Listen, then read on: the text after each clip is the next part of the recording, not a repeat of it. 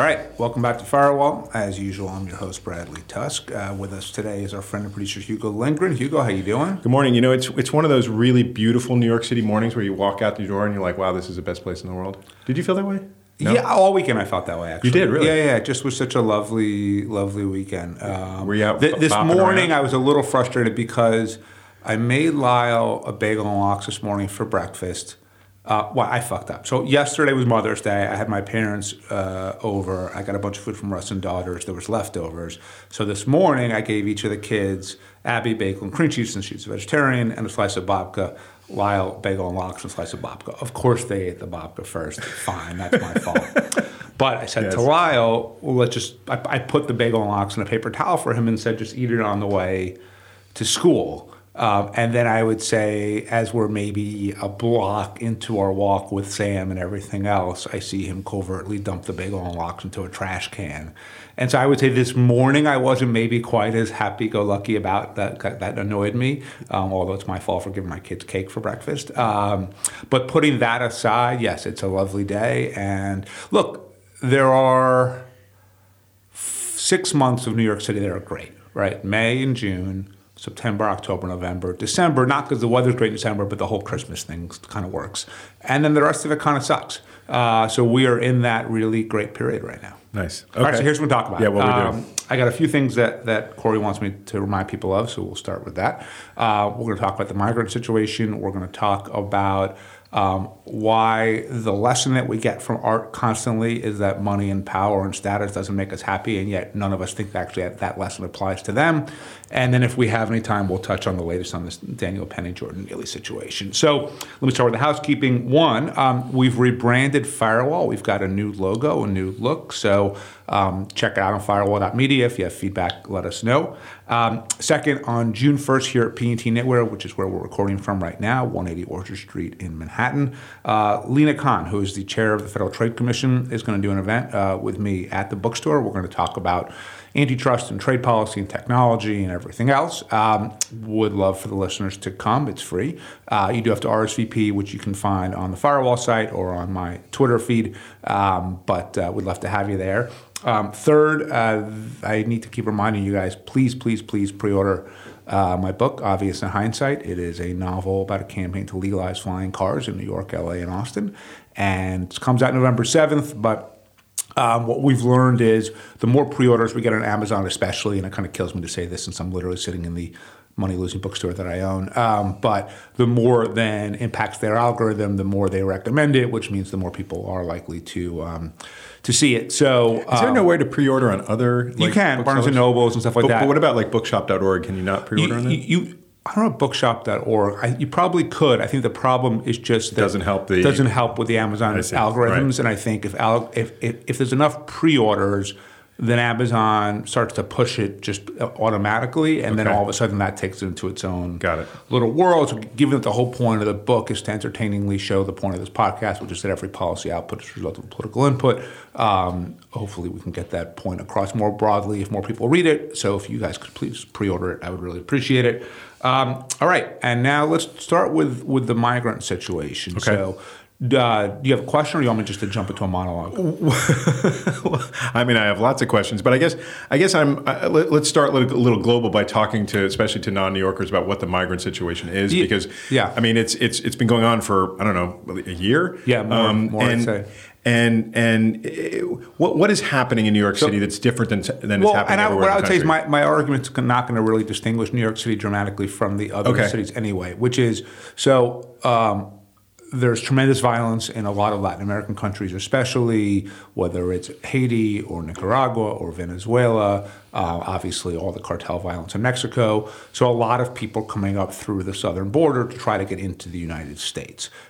We have mainly adopted this policy of detention. So the migrants come, we immediately kind of quasi-arrest them, and then they become wards of the state. Because there are while they make an appeal for asylum. Yes, while they make an appeal for asylum. Sorry.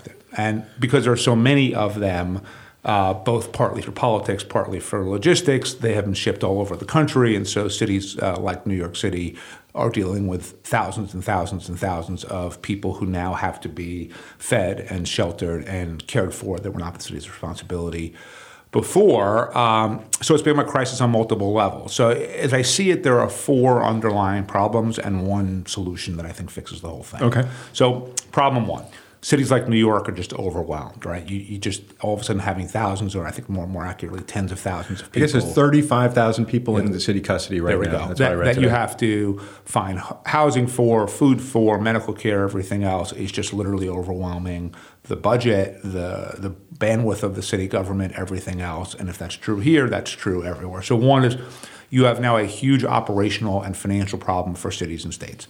Number 2, the economy is desperately short on workers to do jobs that Americans don't want to do, whether that's delivering food or picking fruit or mowing lawns. And so we've got a huge shortage in the labor market at the very bottom that people need to fill. And the truth is, people coming to this country are willing to do basically anything so that they can be safe in this country. And so as a result, they're willing to fill jobs that the economy desperately needs. Third, from a longer term perspective, the baby boomers are getting really old. I think over 90% of them will be retired by 2030 or 35. And so the cost of caring for them, Social Security, Medicare, everything else, goes up and up and up.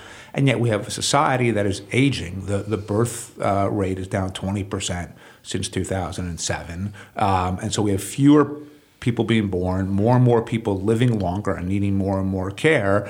And there's a giant imbalance in the tax base where you have people who are not working and taking resources out of government, and they're not being backfilled by more people who are working. So we need literally millions and millions and millions of new taxpayers, and we're not going to get that domestically through organic birth because birth rates are way down. So we just literally need more people in this country so we don't become Japan.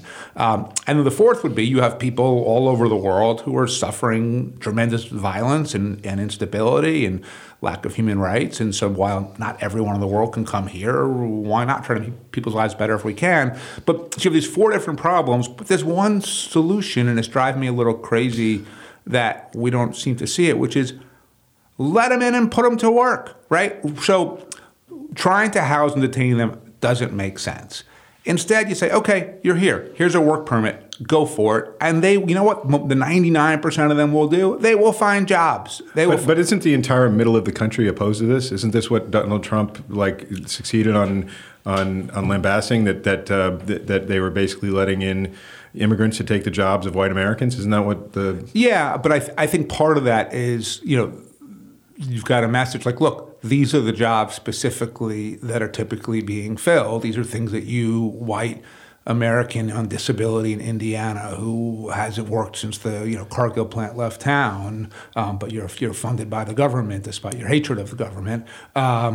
These are not jobs that you're willing to do. You want to go deliver for DoorDash or pick fruit off of at a farm or mow lawns for a living, go ahead and do it. Great, but you're not, because these jobs are literally unfilled in the economy. And so, yes, but I would say this. So now you just shifted it to politics, right? So the I didn't mean to do that. I'm sorry. Okay. No, I'm saying, so the substantive solution to me is let them in and don't take care of them. You're not my problem. I don't have to feed you. I don't have to house you. I don't have to care for you. You want to come to this country? Great. Welcome. Here's a work permit. We'll check back in with you in 6 months. If you're gainfully employed, we will keep it going. If not, we will deport you.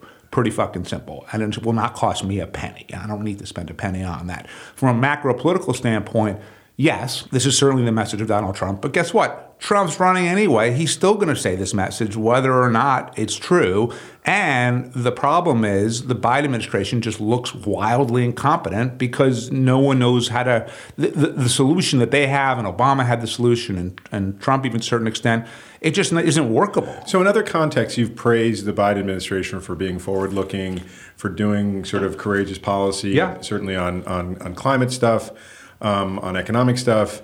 What are they not seeing? Why are they not getting this? I mean, I think there's a few problems. One is I think they probably are somewhat paralyzed by the fear of being attacked by Trump and the right, and so that they don't want to show that they're soft.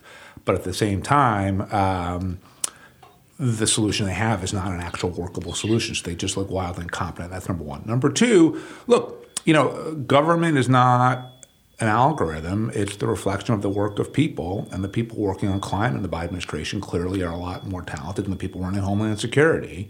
And Mayorkas does not seem to be a raging success. Kamala Harris got stuck with this unworkable project, and she's not improving it in any way. And so you might have people who aren't quite as good working on it, where the policy that underlying doesn't make sense, driven by political fears that I think actually are unwarranted, simply because the people who are going to vote against you because they hate immigrants, they're not voting for Joe Biden anyway. But the people who are just like, I don't like Trump or DeSantis, but Biden's so fucking old, they at least have to think he's old, but he's competent. Did you see him on the bicycle this weekend? No. I mean, he didn't crash or anything, but just seeing him. By the way, I can't ride a bicycle, so he's more spry than me. Just seeing him on the bicycle made me president. nervous. But he did fine, I think. But point being, at least let's look competent and smart, so that it counteracts the age thing, right? If you look old and incompetent, then that's really a problem. And so, for a bunch of reasons, now the New York congressional delegation has asked DHS, I guess, or INS, or whatever the relevant piece is within that, to expedite work permits for the migrants. I think that's actually a really good step, and it's nice to see the delegation actually acting with some common sense. And by the way, the delegation includes the Senate Majority Leader Chuck Schumer and the House Minority Leader Hakeem Jeffries, plus some really famous people like AOC. And so hopefully we'll start to get towards a sensible solution. But it's just like, it's always shocking when there is like this huge problem, this obvious solution. Yes, it requires a different way of thinking about it. It requires a different approach, or will require some different laws, some different regulations, everything else. But it is still a wildly, in my view, sensible solution. And rather than just accepting it, we just kind of keep living, we keep going down the rabbit hole. But there's obviously a lot of fear driving this. I don't know if you saw when the mayor was trying to put some of the migrants up in hotels outside the city, upstate. They literally had police cars, local police, blocking the access to the hotels. Yeah. I mean, that's you wouldn't have this. By the way, crazy, right? If you just said, "Hey, good luck to you," and then they just sort of disappear into communities and they fill jobs that are needed. And they start to make money, and then they're able to support their families, and eventually they become taxpayers, so they sort of build the tax base itself. So like, the problem you're describing is because we're assuming this responsibility that we can't handle and shouldn't have in the first place. So what would you do right now if you're Mayor Adams? Fucking turn them loose. I would just say, you know what, federal government, this is not my problem. I am not housing these people. I am not sheltering these people. I'm not feeding these people. As far as I'm concerned, New York City needs the workers. We will gladly match up every person who wants to work with industries that are looking for jobs. We have all kinds of mechanisms through the city of New York to do that. Okay. And that's it. And I'd say the rest of it, Joe Biden, is your problem. Okay. That's what I would do. Are we going to talk about happiness now? Yeah. Tell me. Here was the Bradley has a very well worked out sort of. So I was sitting around, and I didn't have my phone, and so that forced me to actually think. Where was your phone? My phone was below me. I was at a doctor's office, and I complied with the rule and put my phone away. That's the rule in your doctor's office? It was like while you're waiting, whatever it is. Anyway, I didn't have my phone for a couple of minutes. Fair enough. So I dared to actually just try thinking. So you were sitting there just dreaming. I was kind of thinking about maybe, the show Succession, White Lotus, the book Trust by Hernan Diaz, which is about money and power, just won the Pulitzer Prize the day before that, I think. And here was the question I just started wondering about. And I don't have an answer to this. I just kind of wanted to raise the topic and go through the reasons why I think this is the way it is, which is a vast majority of art, right? So movies, TV shows, books, podcasts, music, all of the stuff has a very similar message, which is despite what you think, money, power, status doesn't actually make you happy, right? Like Succession is sort of the show of the moment, at least for a place like New York City, where you have these people who have all of the money in the world, all of the power and influence in the world. They literally last night picked the president of the United States, basically. And yet they are unbelievably unhappy, miserable human beings. And so White Lotus, another good example of that. So you have all of this stuff that seems to penetrate the cultural zeitgeist. And yet the thing that's amazing to me is we never believe them. None of us. Like there's this overwhelming amount of evidence, both anecdotal, statistical, both fictional and real life, that shows that the sole pursuit of money or power or status always ends badly. And yet at the same time, none of us actually believe that at the end of the day. So I started just kind of wondering why, right? So here were the answers. Okay, I just wanted to ask you one question. No one believes that? Like no one of your friends, of your family, of I think some very, very evolved people might believe. I think there's two groups of people that believe. There are people who are truly content, and that might be because there's real fulfillment relationships in their lives that they get meaning out of. It might be because of their faith. Just might just be their personality. And there are people like me who now understand these things, but the truth is I've accumulated so much money and status and power that like big fucking deal that now I'm like, oh, it's not really that important. Like I have all of it already. So look, I live in a bubble, right? I live in Manhattan. I work in venture capital. I work in politics. I work in media. I am not probably living the most common, U.S. life, but I genuinely do believe that sort of implicit rejection of this notion is close to universal. Okay? So here are the reasons that I came up with for why. So the first and the most obvious is obviously capitalism, right? So the entire point of our advertising system is to say, if you only had that toothbrush, if you only had that shirt, if you only had that car, if you only had that beer, you'd be happier. You'd have more friends, you'd have more fun, you'd have more status, you'd have more sex, you'd be more attractive.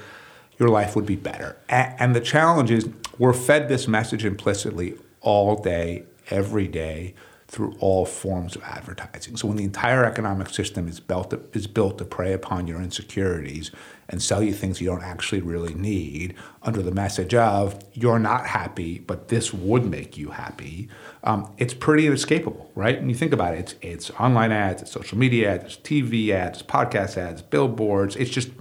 It's inescapable, and so it breaks through. And the problem is, because I also wrote up, took some notes here, is there a solution? On this one, I don't really have one, right? I mean, because on one hand, it would require a totally different economic system, and maybe some people will listen to cheering saying, yeah, that's what we need.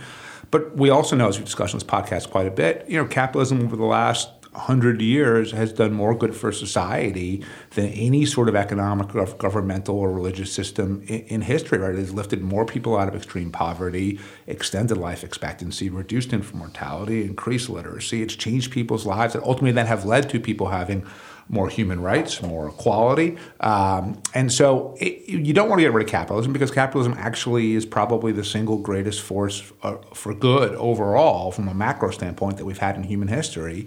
And at the same point, the very notion of capitalism that drives it on a day-to-day basis is designed explicitly to exploit your insecurities and fears, which means that even if you know intellectually, like, yeah, more money probably won't make me, blissfully happy, all of capitalism, all of advertising tells you otherwise. And on this one, I don't know if there is a solution. Well, I mean, there's just a solution in terms of like if you're raising a family or around your friends, of like actually thinking about what you do and what you talk about in opposition to like all these messages we get that want us to buy new shit. And well, look, let's think about. So I assume this is true for you. Our kids go to a Quaker school. Your kids and my kids go to the same school. And in choosing that school, when Abigail was in preschool, we were thinking of kindergarten.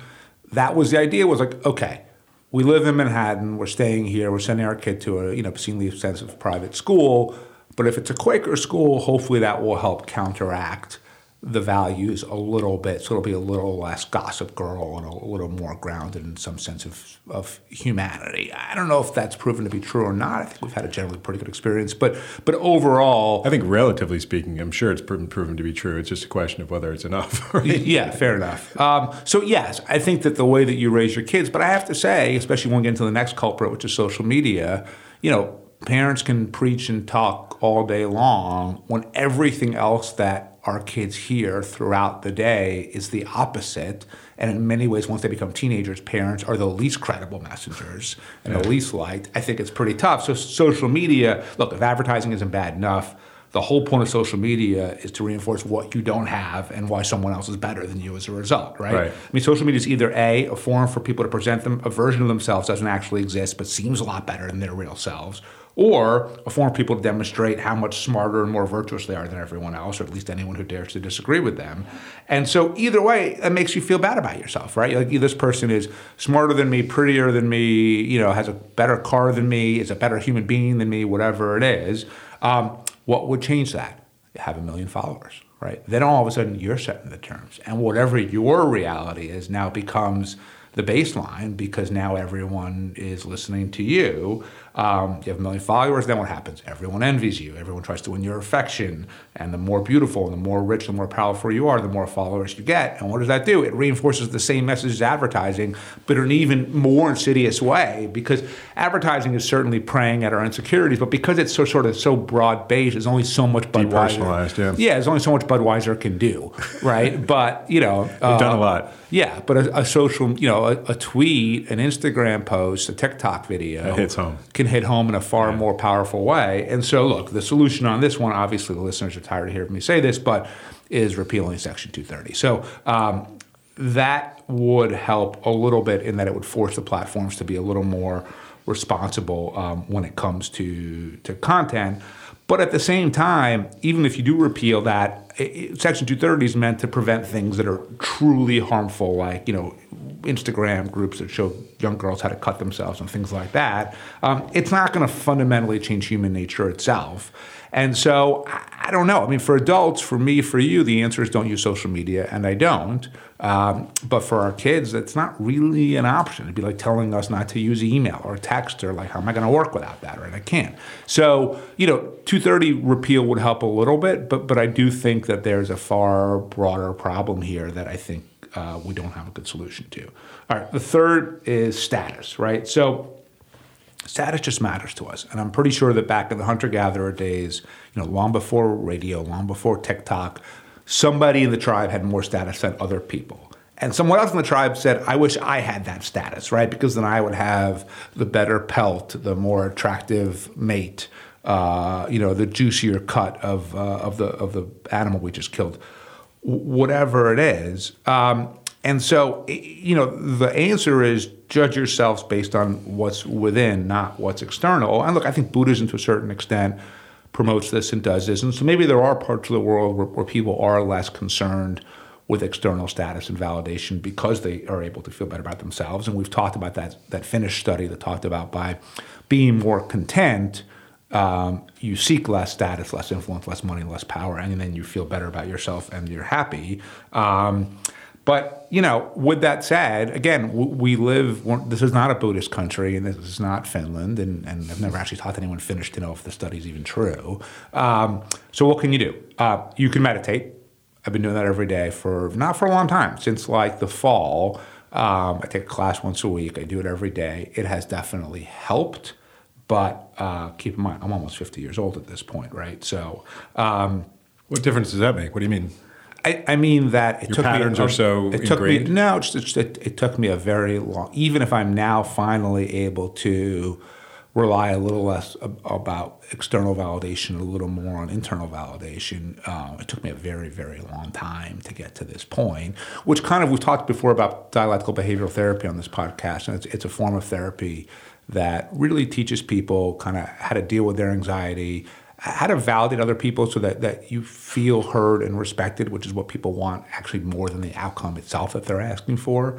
And I think I've said before, I think we should teach dialectical behavioral therapy in school instead of like Spanish or something like that, because I think people understanding how to help themselves in moments of anxiety, of which we all have moments of anxiety pretty much every day, and how to interact with other people in a way that people just feel better about it. And if that became the norm, we would just feel better. I think all of that might actually be something of a solution to this constant external status seeking, but still with an economy based on advertising to make you feel bad about yourself and social media on top of that, it's still pretty tough. All right, number 4, security, right? Which is, it's nice not to have to worry about money. Right, and it feels logical to say, if I have more power, more status, more money, I will need to worry less. And in some ways, that is kind of true, right? Like, I worry about money in the sense that I worry about raising our next venture capital fund. I worry about hitting our revenue targets for Test Strategies. I worry if I have enough money to fund the whole mobile voting campaign or the whole school meals campaign. But if the dishwasher breaks, I'm not worried about fixing it, right? And, but the point is, I don't worry about money on kind of a day-to-day level like most people who actually do have to worry about money do. Right. So there is this feeling, obviously, like, well, if I were as rich as Kendall Roy, it wouldn't matter if someone could just hand wash the fucking dishes for me and I would be fine, right? So it is reasonable to believe that with more money, more status, more power, more influence, you will have more security. So I think there is a solution to this one, and that gets back to universal basic income, right? And so, UBI is not going to make us all of a sudden we're all going to be living in Roman Roy's, triplex apartment on the Upper West Side or whatever it is. But at the same time, look, everyone should have enough food. Everyone should have a place to live. Everyone should have access to basic medical care. And universal basic income, I think, would help all of these things happen by ensuring that people have enough money for the basics. And if we did it right, you wouldn't have to do it all through a massive increase in taxes and then redistribution where 50 cents on the dollar gets sort of stolen, lost, wasted, frittered away for political purposes that have nothing to do with helping people. And so I think that if we were to have UBI done the right way, a lot of that security that we worry about would go away. I also think that's why we should have single-payer health care. I would argue for an opt-out so that if people have the means to not use that system and want to pay for it out of their pocket, fine, right? Mm-hmm. But again, people shouldn't have to worry about getting sick and not being able to go to the doctor about it.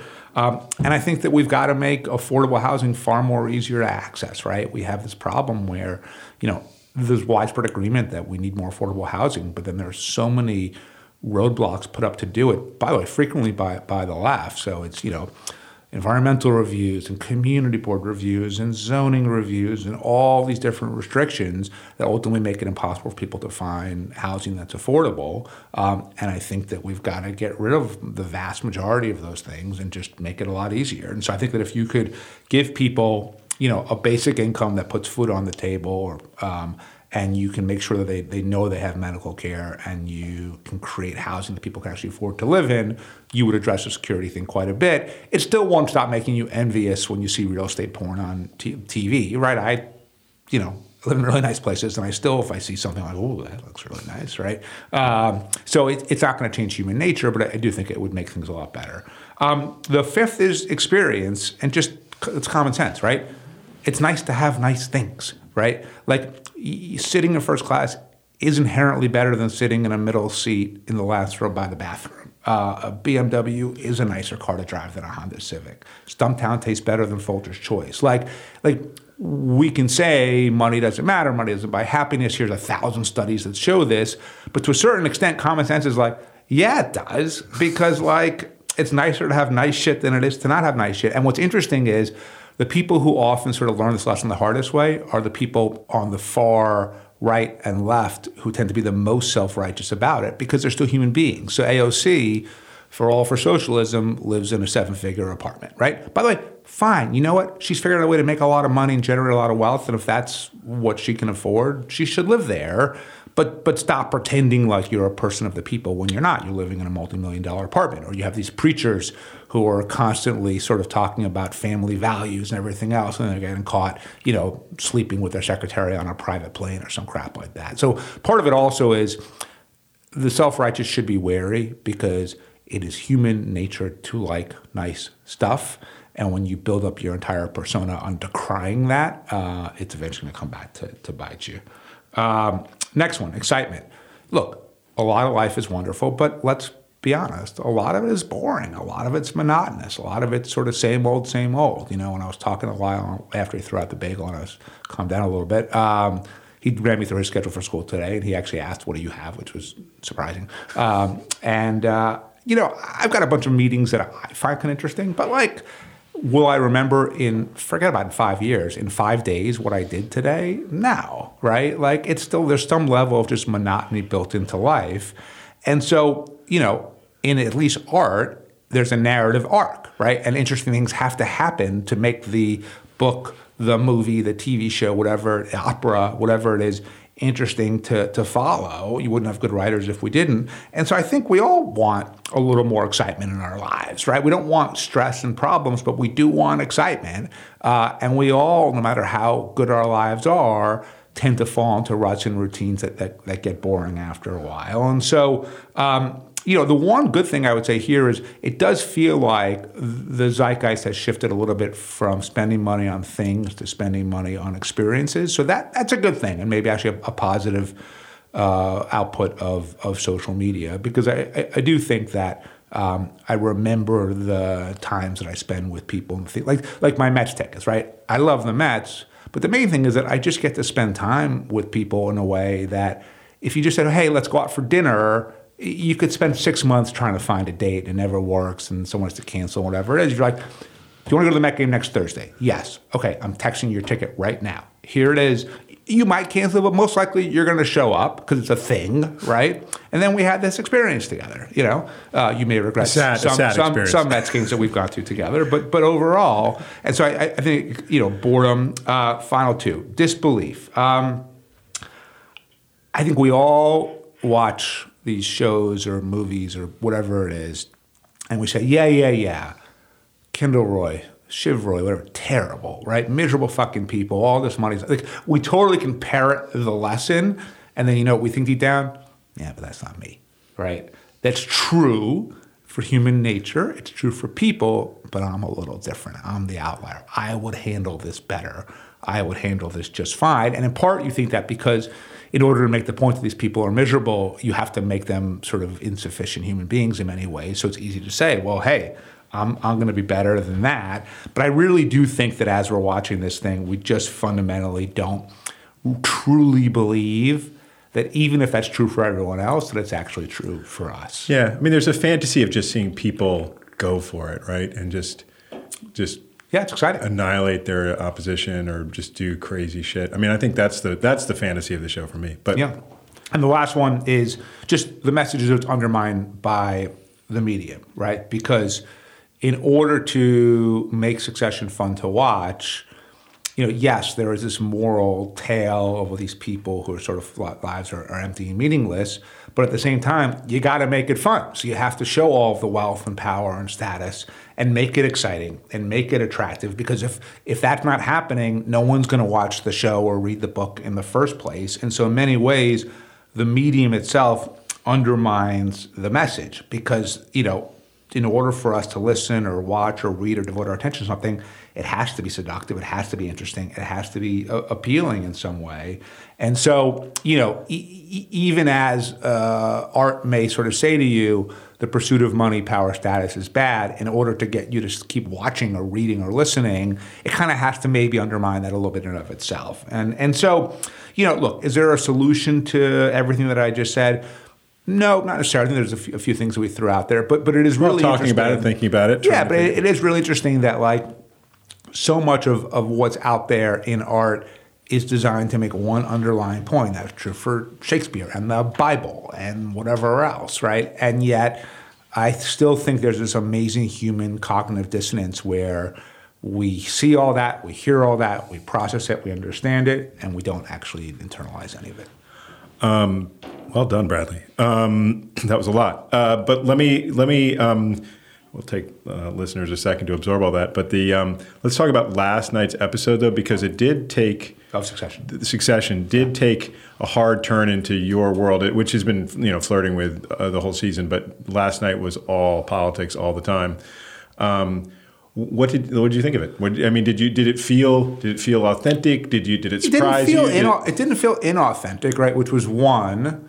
You had people, this case being the Roy family, making massive societal decisions for their own personal benefit, which is basically, again, every policy output is a result of political input. Every politician makes every decision solely based on their personal situation and nothing else at all times. So the Roys, same thing. So one is, no, it rang true to me. Two, I guess I'll spoil this, but did you see there was a piece in the paper the other day that said that spoilers don't actually spoil our enjoyment of anything? Oh, really? It was a whole study that someone did. It was interesting. So if we hear now I'm going to tell you what happened. So there's this presidential election. It's tight. There's the Milwaukee vote counting center. There's a fire. All of the absentee ballots disappear. The suspicion is it was done by the Republican campaign to get rid of these votes, because without those 100,000 votes in the Milwaukee area, the Republican wins the state and therefore wins the election. And while ATN, which is the Fox News version on the show, knew for a fact basically that this, what had happened was election fraud in some way, they cut a deal with the Republican candidate to support them in some business-related stuff, and they call Wisconsin for Manchin, who's the candidate. Manchin then wins Arizona, I guess legitimately, puts him over the top. He has enough electoral college votes. They've effectively anointed the next president. Now, that doesn't mean that just because ATN said so, that's what's going to happen. But what it means is now you have half the country totally dug in saying, what are you talking about? We won, which leads to endless protests, litigation, and then ends up in the U.S. Supreme Court. And look, we saw what happened in 2000, right? Like Al Gore clearly won that election, and yet George W. Bush managed to win in the Supreme Court. So, in part because of the paper ballots, which are just such a faulty mechanism for voting. But nonetheless, it was a little less. Most times when I see, read, hear, whatever, fiction about politics, it frustrates me because it feels like the writers don't understand what actually makes things tick one way or the other. Either they're overly cynical to a point where it doesn't even make sense for bad people, or they're overly idealistic, whatever it is. In this case, I thought the writers actually got it pretty right. So let me ask you one question. Maybe this will be the last one of the episode. But do you think there's a purpose served by this kind of phenomenon being fed back to us as fiction? So some version of what they showed on Succession last night happened in real life. Mm-hmm. And then they sort of changed a bunch of stuff, reenact it, obviously run it through the lives of these characters. But is that purely just like, okay, so that's an entertainment and that's a show that we watch and talk about?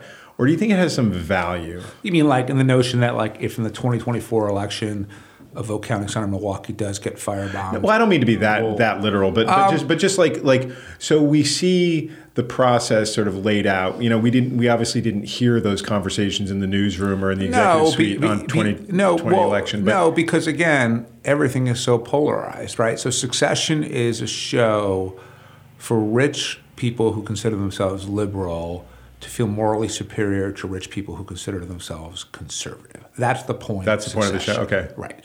I'm amazed you watch it, given that. Because it's still like a fairly fun between all of the politics and media and money and business and everything else, and it's an incredibly well-written anything tends to win out, right? And it's a really well-written show. They're good at insults. Great insults. But is there some societal benefit to this audience being reminded of some potential harm like that? No. Okay. Not at all. Why don't we keep the Jordan Neely, Daniel Penny conversation for a future date? In part because I think it's not something we want to just add on, but also like it's obviously going to be a story that's running through. Yes, it's going to go for many weeks. He's going to, I think, he'll go to trial. We're talking about it, but unless they cut him a deal that involves no jail time, he's going to go to trial, which means this is going to go on for a while. So yeah, plenty of time to talk about this. Bradley, I'll see you next week. See you. Go.